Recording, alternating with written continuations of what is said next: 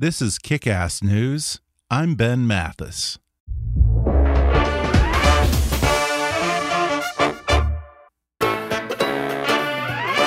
Hi, I'm Ben Mathis, and welcome to Kick-Ass News.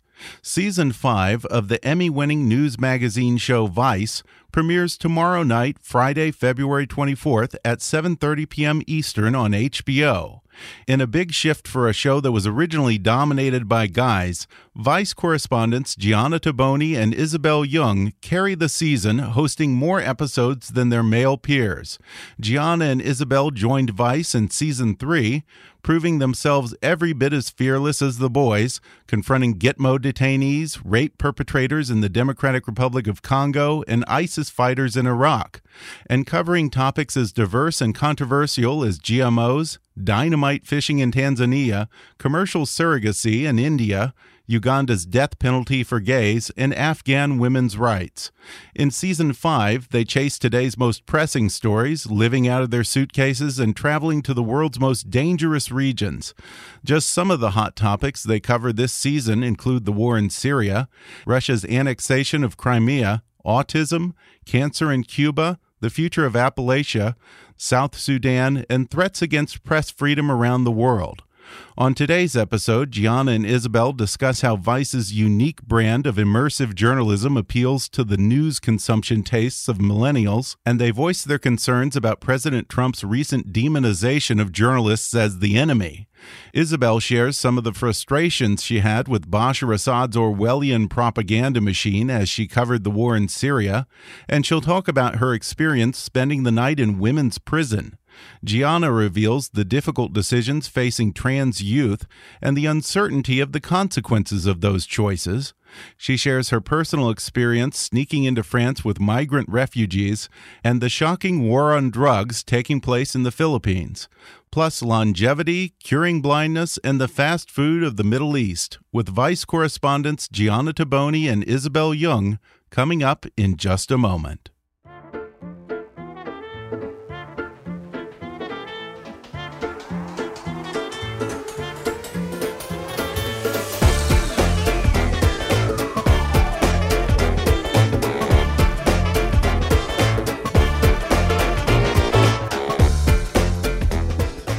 Season 5 of Vice airs on HBO on Friday nights. Today I'm talking with Vice correspondents Gianna Toboni and Isobel Yeung.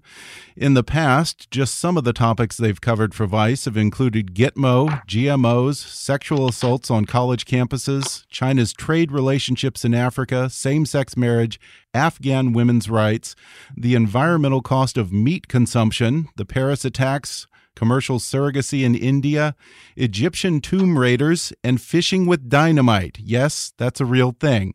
Gianna and Isobel, thanks for talking with me. Thanks so much for having us. Thanks. Good to be here. Vice has been at times accused of being a little too bro-y. This season, women are taking center stage. In fact, you're getting more airtime than your male counterparts. Was that part of a conscious decision on the part of the producers? I don't think so, honestly. I mean, obviously the company and the show was very male-dominated for several years. But I think Isobel and I just happened to be at the right place at the right time, pitching the right stories and producing great content at other areas of the company. And I think, the senior and executive producers at HBO and Shane recognized that and brought us on board. And I think it's been really good, not just for the show, but for HBO and for us, because I think we bring a different voice to the show. I think it's really beneficial, to have us be the voice of some of these stories and also be telling the stories of women. Isobel's story on Afghan women is a good example of that. The story that we did on sexual assault on college campuses, I don't know that that they would have been done in the same way if a male correspondent would have done them. So I think in many cases, not just in the telling of the story, but also gaining access in certain parts of the world to certain characters, it's very beneficial to have women involved. Yeah, I think we've come at a really fortunate time in that it's not just us. I mean, obviously, we're facing it so you can see the presence of females on the screen, but also behind the screen. I mean, we have some of our best producers, senior producers, researchers, writers. Some of the best people working on this show and around the company are now women. And it's really great to see that and to be in an environment that represents both sexes so well. If there was one word that I would use to describe both of you, it's fearless. Has there ever been any hesitation on the part of Shane Smith or Vice to embed female journalists in such dangerous situations as the war in Syria, Iraq, Afghanistan? I don't think so, to be honest. But I would say that at the same time, it's our choice to go. And at any point, we can obviously say that we don't feel comfortable with going to a certain place. And I don't think either of us would have any hesitation in doing so. I definitely wouldn't describe myself as fearless. I often crap myself when I think of places I'm going to. But yeah, I mean, it's such an incredible opportunity to get to go to these places and to tell these stories and to meet these people and to as Gianna said, to really tell stories that our male counterparts wouldn't necessarily be telling as well. Yeah, and just to add on to what Isobel's saying, well, first of all, I guess I take a lot of pride in Shane and our senior and executive producers seeing us, I think, as exactly equal to our male correspondents. So when I pitch a story on Westerners joining ISIS, it wouldn't cross their mind to put a male correspondent on the story. I think they feel comfortable with the calculated risks that we're taking and our judgment in the field. Also, Isobel and I were laughing the other day because we were saying, God, there's, we feel like there are a lot of people who, are in the field and in these dangerous positions and are not scared. And the two of us talked about how it's actually very scary. And it's okay, I think, as people in our position to say that some of these situations are scary, because I think it helps you assess the risk, not just as a journalist, but as a female journalist and documentary filmmaker. And I think unless you feel those nerves, you may not be considering the risks in a real way. So, yeah, we definitely take a lot of precautions across the board. And our male correspondents do as well. Yeah, I think to show your vulnerabilities also and to show your hand gives you an ability for others around you to also feel that vulnerability. And that isn't necessarily something that other people would have in those situations, because there's a sense of matchism when you're reporting on certain places or certain situations. So I think having the ability to show that vulnerability can only be a good thing. Yeah, and that kind of speaks to the culture at Vice. I think it was Vice that coined the term immersive journalism, which kind of boils down to getting a closer, more authentic story, more of a documentary style.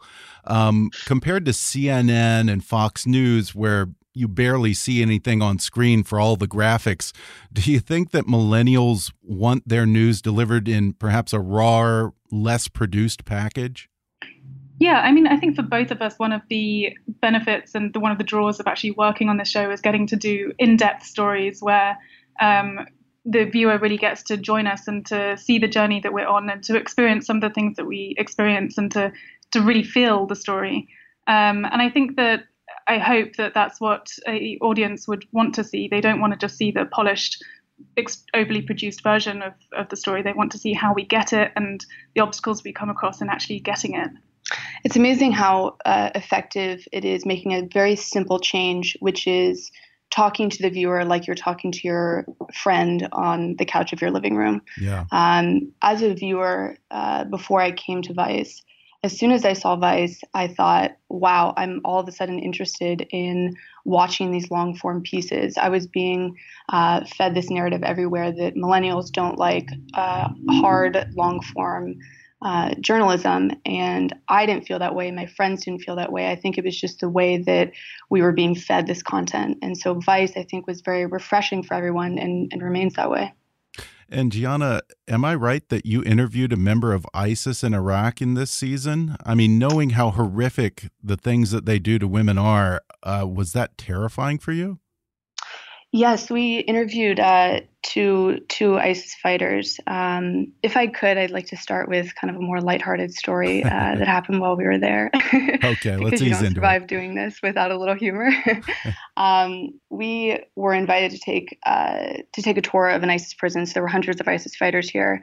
And when we walked in, I was relieved to see that they were all behind bars. So we're walking around, and the one of the heads of the prisons is showing me the medical facility, and then he brings me into the tea room where tea is made for the prisoners. They were trying to, emphasize that they treat these people while considering, human rights and humanitarian ways. And so we walk into the tea room, and there's a gentleman there who is pouring the tea, and because it didn't really relate to what we were doing, the story we were telling, it just said, "Hey man, do you like your job?"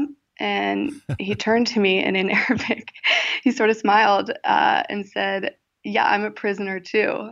And at that moment, I realized, oh, wow, not all of them are behind bars. And when you're in that position, you have to realize that you're, a white, non-Muslim American woman working in media. They're a perfect target.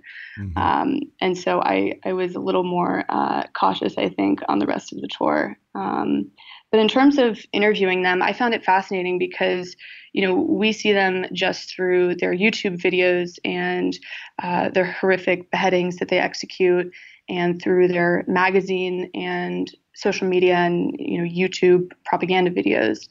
You don't often get to hear from them in a more personal way. And I got to learn their stories firsthand, how they grew up, what they were doing in the years before they joined ISIS, and why they joined.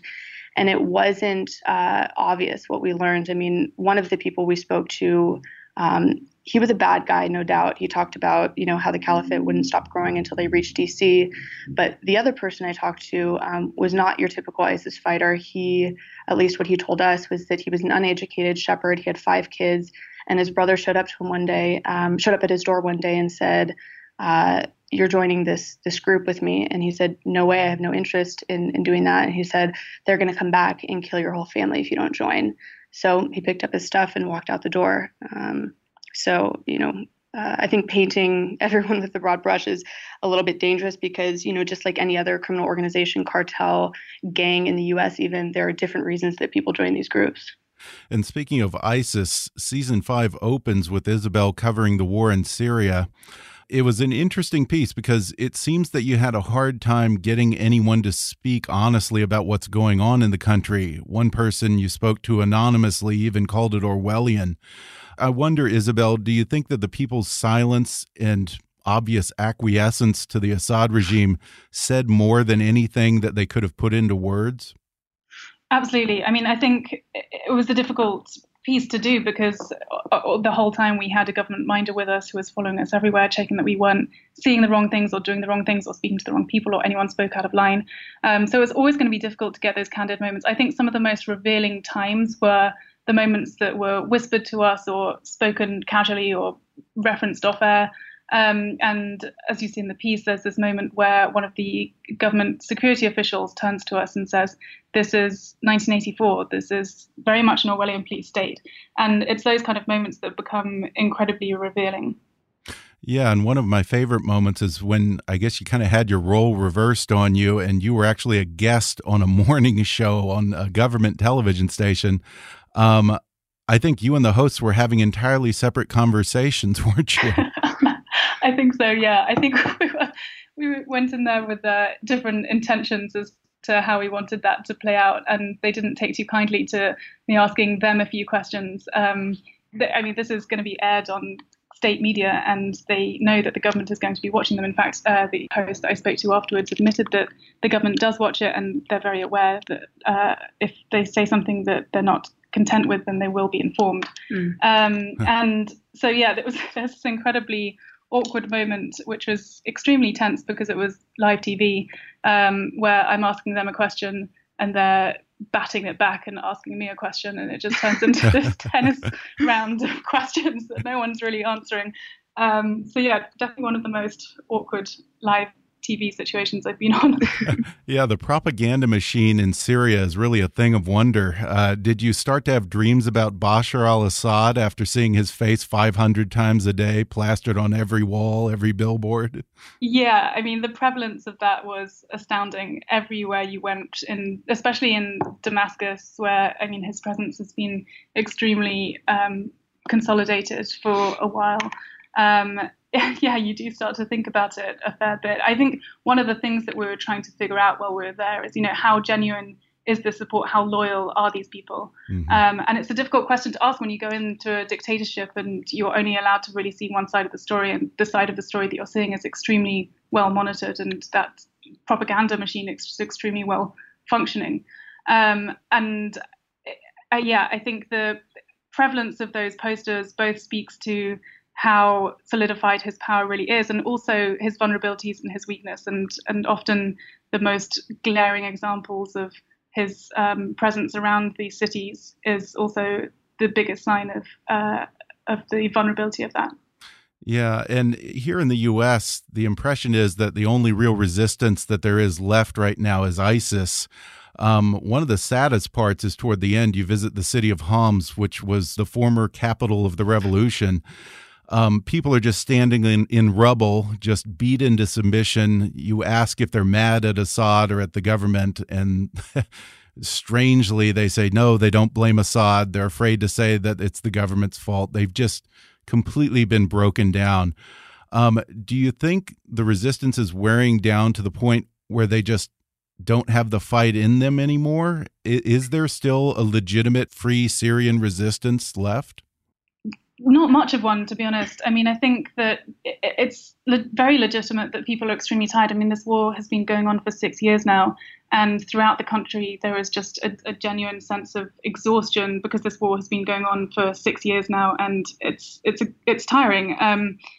People in Aleppo, for example, were living at the time that we were there with the daily reality of having to leave your house and not knowing whether you're going to come back at night.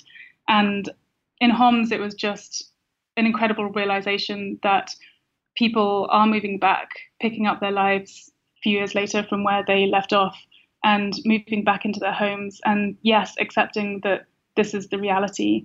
And it was an incredibly apocalyptic, terrifying movie-like scene to be walking into. And it was extremely sad. Well, on the domestic front, Gianna, one of the stories you cover is the controversial issue of transgender youth. It seems that these children and these families are sort of caught between a rock and a hard place because they're often having to make such permanent decisions at such a young age. But on the other hand, the longer they wait, the harder that transition's going to be. Did it seem like a cosmically unfair situation to put any child or teen in to have to make such difficult adult decisions at that age? I think definitely. I mean, I think, because there isn't long-term data on whether children regret this decision in the future, it's really difficult for doctors, parents to make the decision of whether to move forward with a medical transition for these kids. The problem is that if the children are not allowed to medically transition, and the parents discuss this, and it's agonizing. If parents don't allow their children to transition, they're facing a 40% suicide rate. Wow. So what some of the parents told us is that there is no decision. I would rather have a boy as my child than no child at all. So it's incredibly difficult. And it's so strange to do a story that has obviously been in the headlines very consistently for the last few years, but is still in many ways completely undiscovered. Doctors, the experts at the center of this issue, don't know whether they're giving the right guidance. Yeah. And so for parents, for doctors, these decisions are incredibly agonizing. Yeah, that was interesting to hear that even the doctors admit that, this is the first generation to transition before adulthood. So it's hard to predict what the effects are going to be. Yeah, exactly. And I mean, you talk to someone like Charlotte, who's one of our characters. She's 18 years old. And she wasn't able to begin her transition before puberty, which means, as she described it, she developed manly elements. And she's now on estrogen, which is helping her transition in the way that she wants to. She underwent breast augmentation, which again is helping her pass as a woman. But she wishes that she was able to go on hormone blockers, which pause puberty. Before puberty, she wishes she was able to go on cross-sex hormones before she was eventually able to. And the reason she didn't was because her family wasn't accepting of it. Well, I wonder, from your experience with these families, what would you say to those who, coming completely from an unbigoted place, coming from a place of empathy and compassion, say, if someone identifies or wants to be something that it's biologically impossible for them to be, a man can't give birth to a child and so forth. aren't you just setting them up for disappointment and heartache? Might not it be kinder to encourage them to accept who they are? What would your response be to that? I completely understand where those people are coming from. I completely understand it, and I heard it and thought about it so much in reporting this story. I think in a utopian world, we would all just be born as who we were. We wouldn't have these social constructs around gender. We wouldn't feel like we had to be fully one thing or fully the other. And I realize this is sort of like a wacky idea of what the world could be, but I don't think that we would have this issue that we're dealing with right now if these sort of very strong social constructs didn't exist. We're going to take a quick break, and then I'll be back with more with Gianna Toboni and Isobel Yeung of HBO's Vice when we come back in just a moment.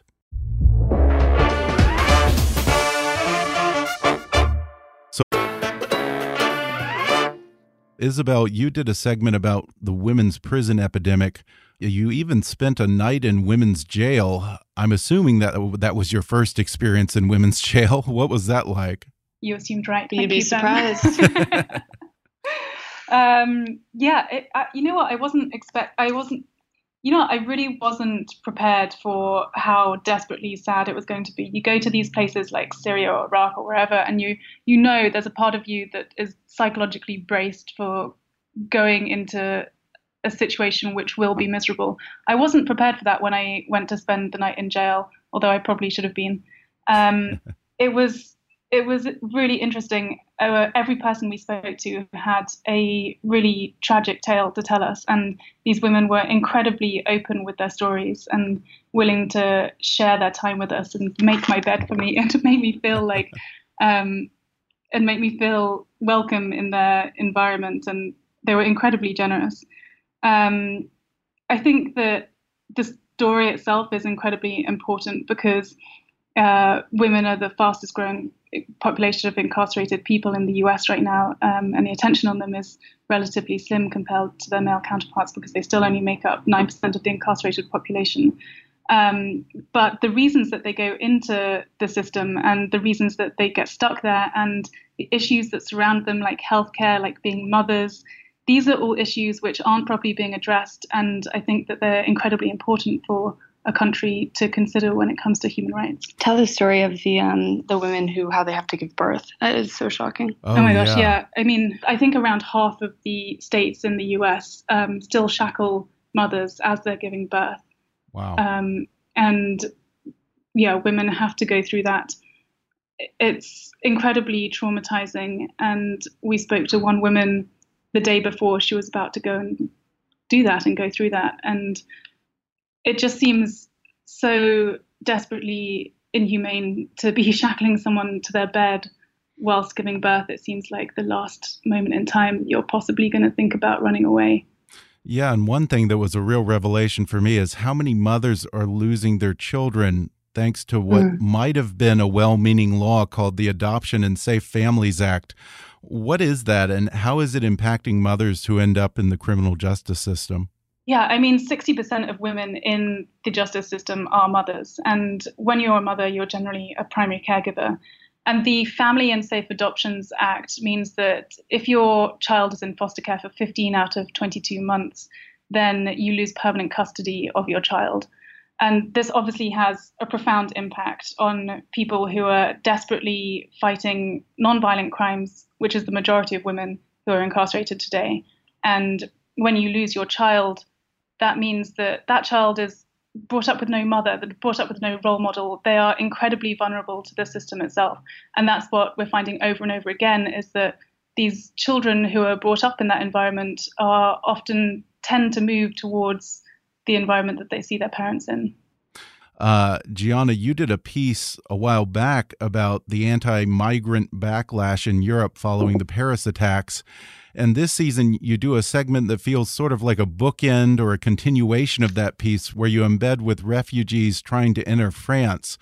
From what you saw this time around, has the anti-immigrant sentiment subsided at all? Absolutely not. I mean, when you read articles on what's being called the refugee crisis, especially in Europe, it's hard to really understand what refugees are going through on a day-to-day basis. And truthfully, it's not really the salacious headlines like the hate crimes or that type of thing. What's really happening is that these people on a day-to-day basis want to get an education. They want to learn the country's language. They want to get jobs. They want to work. They want to start a new life and support their family, and they're not able to do that. They have this idea when they leave, they're often war-torn countries, that making this journey, which of course thousands of people per year don't survive it. It's almost impossible what these people go through, that they'll eventually get to a place that is going to be safe and is going to help them start this new life. And what's happening right now is that many refugees actually aren't able to do that. We traveled through the night from Italy to France, through railroad passages and highways up the southern Alps with about 8 guys from Ethiopia. And they're all in their early 20s, prime earning years. And they're all just, desperately want to work. And this was their 4th time trying to cross the border. And we left them at about 3 a.m. because when the sun comes up, it can be the time when they're going to get caught. So we know our cameras wouldn't do them any favors. Right. And we left. And then a few hours later, we got a text from them that they had been picked up and sent all the way back down to the southern part of Italy, 800 miles or so. So again, that means that they have to begin their journey again, hiking up to where they're trying to go. So, I think the main problem here is that European countries don't know how to handle this situation right now. They have such an extreme influx of people coming into their countries. Unemployment is already high in some of these places. And so the idea of, processing and providing employment for all of these migrants is incredibly difficult. And for the refugees, definitely difficult for them as well. Well, like you mentioned, a lot of the headlines tend to revolve around the horror stories surrounding the immigration crisis. Stories of attacks on women tend to dominate the headlines. Obviously, you had a camera person with you, but at any point did you feel threatened or feel that you weren't safe with these men? We didn't. We obviously took precautions. We had a crew where there were at least 4 of us together at all times, but we didn't really feel that threat. These were people who were telling us detailed stories of how they didn't feel that they would be alive if they had stayed in their countries. And they really felt like, victims, and people who just wanted to live in a free state that was safe for them and their families. So we didn't. It doesn't mean that doesn't exist, but I've had a lot of experiences with refugees, both in Europe and in the U.S., and I truthfully haven't ever felt like I was in danger. Yeah, and another thing that was interesting is here in the U.S., the refugee situation tends to be portrayed as a Syrian thing. But of all the immigrants that I saw you interview on that episode, they weren't coming from Syria or Iraq or anywhere where ISIS had a major presence. They were coming from places like Sudan, Eritrea, Nigeria. It's a really good point, Ben. And we felt very strongly about telling that part of the story. There are so many people from African countries that are coming in, again, like you said, who aren't escaping the traditional definition of terrorism, how we think about it with, Al-Qaeda, ISIS. They're escaping their own governments in many cases. And so, yeah, we felt very strongly about telling those stories. And I was told that you just came back from the Philippines. What's that story about? We're doing a story on press freedom around the world and the importance of local journalists. So, these are people who are born, raised, and work in the country that they report on. So in this case, we were telling the story of the drug war through the lens of a local journalist, and the threats that they have to deal with under President Duterte, and the importance of their job, especially with what's happening in the country right now. So, right now you see all the headlines about what's happening in a place like the Philippines, where people are just being massacred every single night. Around 7,000 people in the last 7 months since President Duterte took office. And there are journalists who are reporting on these crimes every single night. And the reason that's incredibly important is because a lot of times what advocacy agencies like Human Rights Watch and Amnesty International are finding is that police officers are planting evidence to try to prove that it either wasn't them who committed the murder or that the victim brought their death upon themselves, that they were shooting, at the assailant, and that's the reason that they were killed. Local journalists are incredibly pivotal in proving that because they often get to the crime scene before the cops come to do their investigation. And the reason that's important, I'll give you an example. We were at a crime scene one night where a local journalist found a small business owner around the corner and started talking to them. Did they see the killing happen? And the local businessman showed the journalist a photo of the crime scene before the police had shown up, and there doesn't appear to be a gun. Then the police showed up and we showed up and we were taking footage, and a lot of local photographers were taking photos of the crime scene, and sure enough, there was a gun by the victim's hand. And so what these advocacy organizations and local journalists were able to find is that somebody put a gun there, but it wasn't there when the person was killed. And so just to be witnesses to these crimes is helping to create a free society. And especially with President Duterte publicly condoning the assassination of journalists, their jobs are risky, and they've never been more important. Yeah, since you bring that up, I wonder what you guys think about Donald Trump making the press and the media the enemy. I think it's incredibly disturbing. You look at people in his own party, Senator John McCain, who says that this is the first step toward dictatorship. Legendary journalists like Carl Bernstein comparing him to other dictators around the world.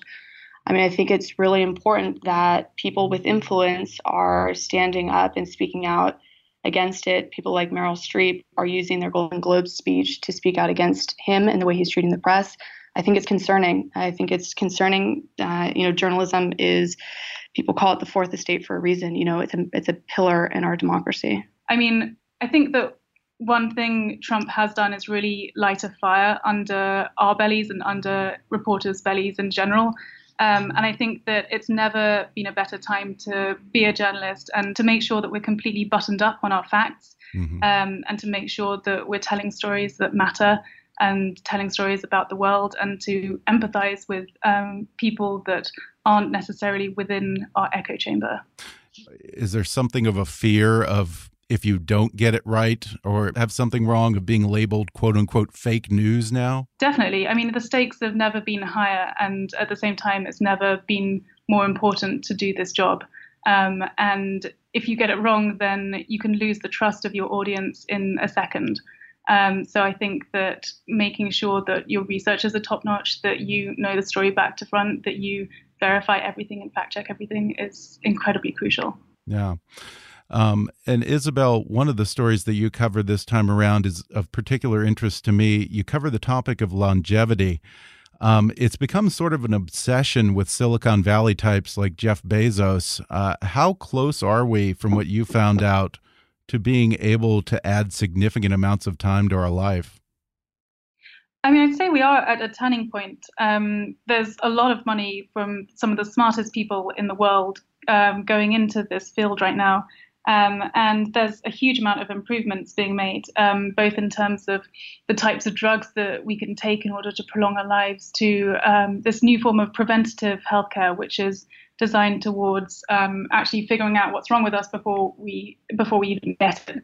And that could be completely transformative to our healthcare system, and could also add many, many years to our own lives.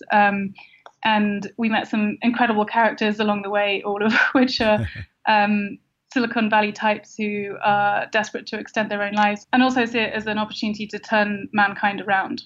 Did you touch on perhaps some of the socioeconomic problems that may arise from this, where being able to extend your life becomes, the ultimate keeping up with the Joneses? Yeah, it's something that comes up quite a lot when you're doing science stories in general, because the first sort of breakthrough when you reach this point is obviously the people first in line are the ones who can afford it. So I guess the people who benefit directly from that are the people in Silicon Valley who are creating some of this and who can actually have the money to have some of these treatments. The treatment or one of the things that I went through whilst doing the story was a $25,000 worth of medical treatment. So the most extensive checkup you will ever receive. Wow. Everything from having your genome sequenced to having your blood taken to a microbiome test to a full MRI and brain scan. And obviously the average person cannot afford that. Having said that, I think that every time there's a breakthrough in science, it can only be a good thing for humans and for mankind. And I think that whoever is first in line, humanity will ultimately benefit from it. I read here that Gianna is doing a piece on fast food in Saudi Arabia. I'm guessing that you saw a lot of KFC. Am I right? It's fast food in the Middle East. We went to Kuwait to do the story. Okay. We were there for about 2 weeks, meeting with different fast food companies and consumers. Going into this piece, I have to tell you, Ben, I hadn't had fast food in, 20 years. And obviously for health reasons, I just had no interest in it. I even got in fights with my brother who eats fast food over Christmas holiday. And then I did this story and I was there eating multiple fast food meals per day for the story. And I have to tell you, I love fast food now. You love fast food? But only Middle Eastern fast food or regular fast food? Regular, because it's all American fast food companies in Kuwait. So they have their different spins on the dishes, but you can still get the chalupa from Taco Bell and the Whopper from Burger King. And it's gross, but I have to tell you, I'm into it. I'm going to get Isobel into it in no time. What's most popular over there? That's a really good question. I would say McDonald's. I mean, they see these companies differently than we do. They're big, businessmen, multimillionaires who have their business meetings in fast food restaurants. McDonald's is sometimes seen as the most luxurious place to host a client. I would say McDonald's, but they have KFC, Taco Bell, Burger King. They have Pizza Hut, all of them. Yeah, I've noticed that, when I've traveled, the one thing that I see everywhere is KFC. So I think it's the one thing that whether you're in the Middle East or Europe or Asia, they can all agree on for some reason. Absolutely. I guess chicken is safe for pretty much anyone. There's no religious restrictions on chicken. It's a really good point, and it's a central dish in most cultures. So they can do KFC their own way. They can do it with rice and different sauces that are popular, that type of thing. In China, they have KFC chicken feet. KFC chicken feet? It's Isabel's favorite one. Well, yeah, if you go to Japan, KFC is like the big Christmas dinner there, I think. People order it weeks in advance, supposedly. Because Japan has the best food in the world. Yeah. Well, before we go, real quick, what's the most shocking moment in your careers as journalist for Vice? I think mine was we were doing a piece on international surrogacy in India. And when we went to India, we weren't clear on how expansive or developed the black market there was. And on the last day we were there, we stumbled upon a situation where we were sitting in a restaurant with a surrogacy agent, an underground surrogacy agent, and she showed up with a 15-day-old baby, and her intention was to sell the baby to us. And she walked through the whole thing without batting an eyelash, saying, put the down payment down right now. It could be a couple $100, take the baby for the weekend, and pay me in full on Monday.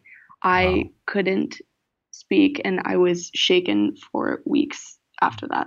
Gosh. How about you, Isobel? I'm going to end on a positive note because it's just so unwise to do so.